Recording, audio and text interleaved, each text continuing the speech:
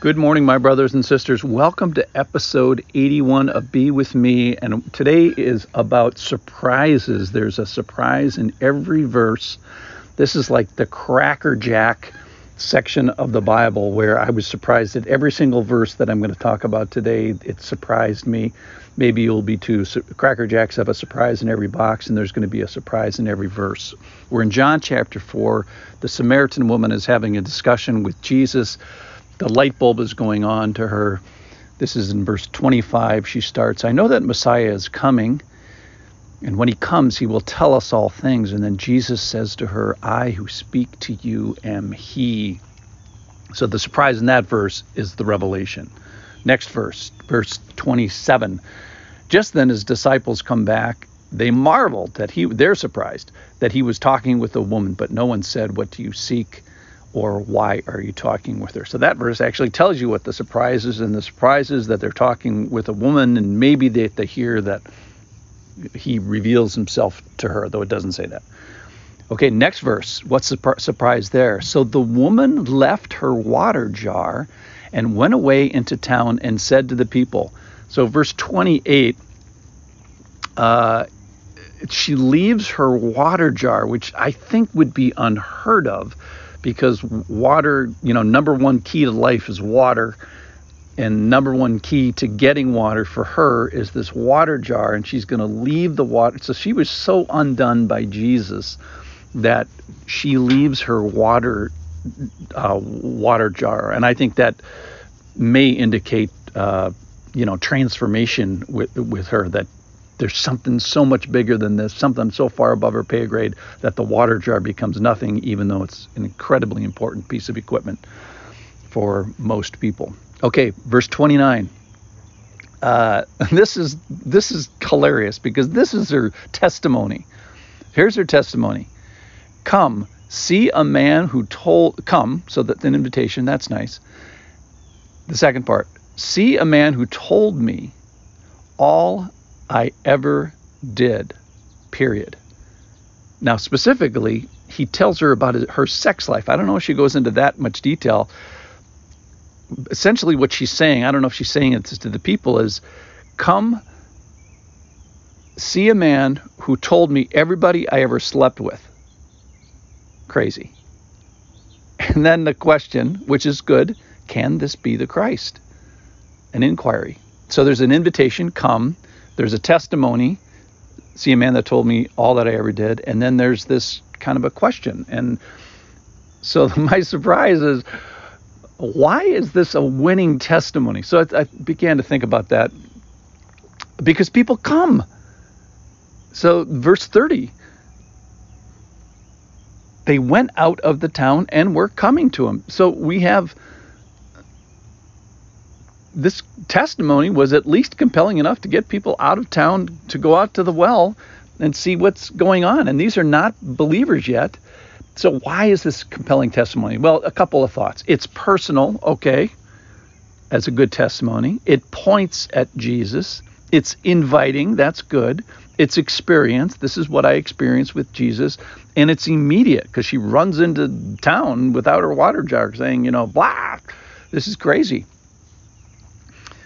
So the amazing thing is that it works at least to get people there, and then we're going to find out. If we skip down to verse 39 then, many Samaritans from that town believed in him because of, get this, the woman's testimony. He told me all I ever did. So in other words, they believe because of the woman's testimony, not because of anything Jesus says. That comes later. More people believe. So the amazing thing about verse 39, there's so many. First of all, that they believed, that's a miracle because only God can make people believe. The second thing, that these are Samaritans. These are the bad guys. These are sort of like the enemies of the Jews. They fought with them. They came to blows. The Romans had to referee between the Jews and the Samaritans. They hate each other so bad. And then we find out how many, just, one person, no, many people And then the really amazing thing is, what was the impetus, was the witness. He told me all I ever did. He told me everybody I ever slept with. So, I mean, it's really cool. All right, so then what happens? Verse 40. So when the Samaritans came to him, they asked him to stay with them, and he stayed 2 more days. And remember the animosity between the Samaritans, that Jews were supposed to have no dealings with the Samaritans. That is, you didn't share anything. You didn't touch anything they touched. You had no interaction. There was no stuff going back and forth. And think about that. If you stay for a couple of days, you're going to have to touch a bed.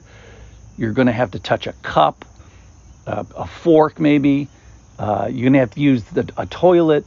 You're going to maybe share a loaf of bread. So this is a radical thing that the Samaritans are doing in inviting, and it's a radical thing. I mean, the disciples must have been freaking out that Jesus said, yeah, we're gonna stay for 2 days, it turns out. Verse 40. So when the Samaritans came to him, they asked him to stay with them, and he stayed there 2 days. I did that one. Verse 41.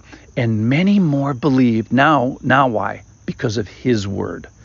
They said to the woman, it is no longer because of what have you said that we believe, for we have heard for ourselves, and we know that this indeed is the Savior of the world. And then after 2 days, he departs from Galilee.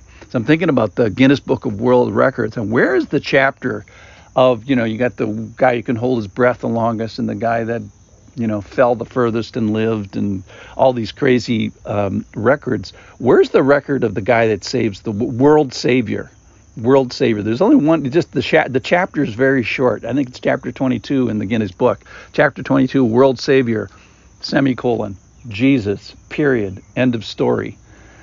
So I love the story. I was surprised so many times, God giving this treasure to the little people, so to speak, to the Samaritans, to the bad guys, and just there's no unimportant to God. He loves the knuckleheads. Wrong nationalities, wrong religion, wrong economics, wrong gender. And Jesus says, you are my people. And this outpouring to these bad guys, the Samaritan, is unexpected.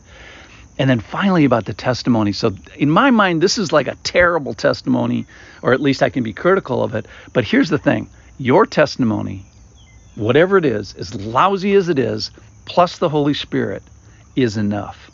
So give witness today. Thanks for listening.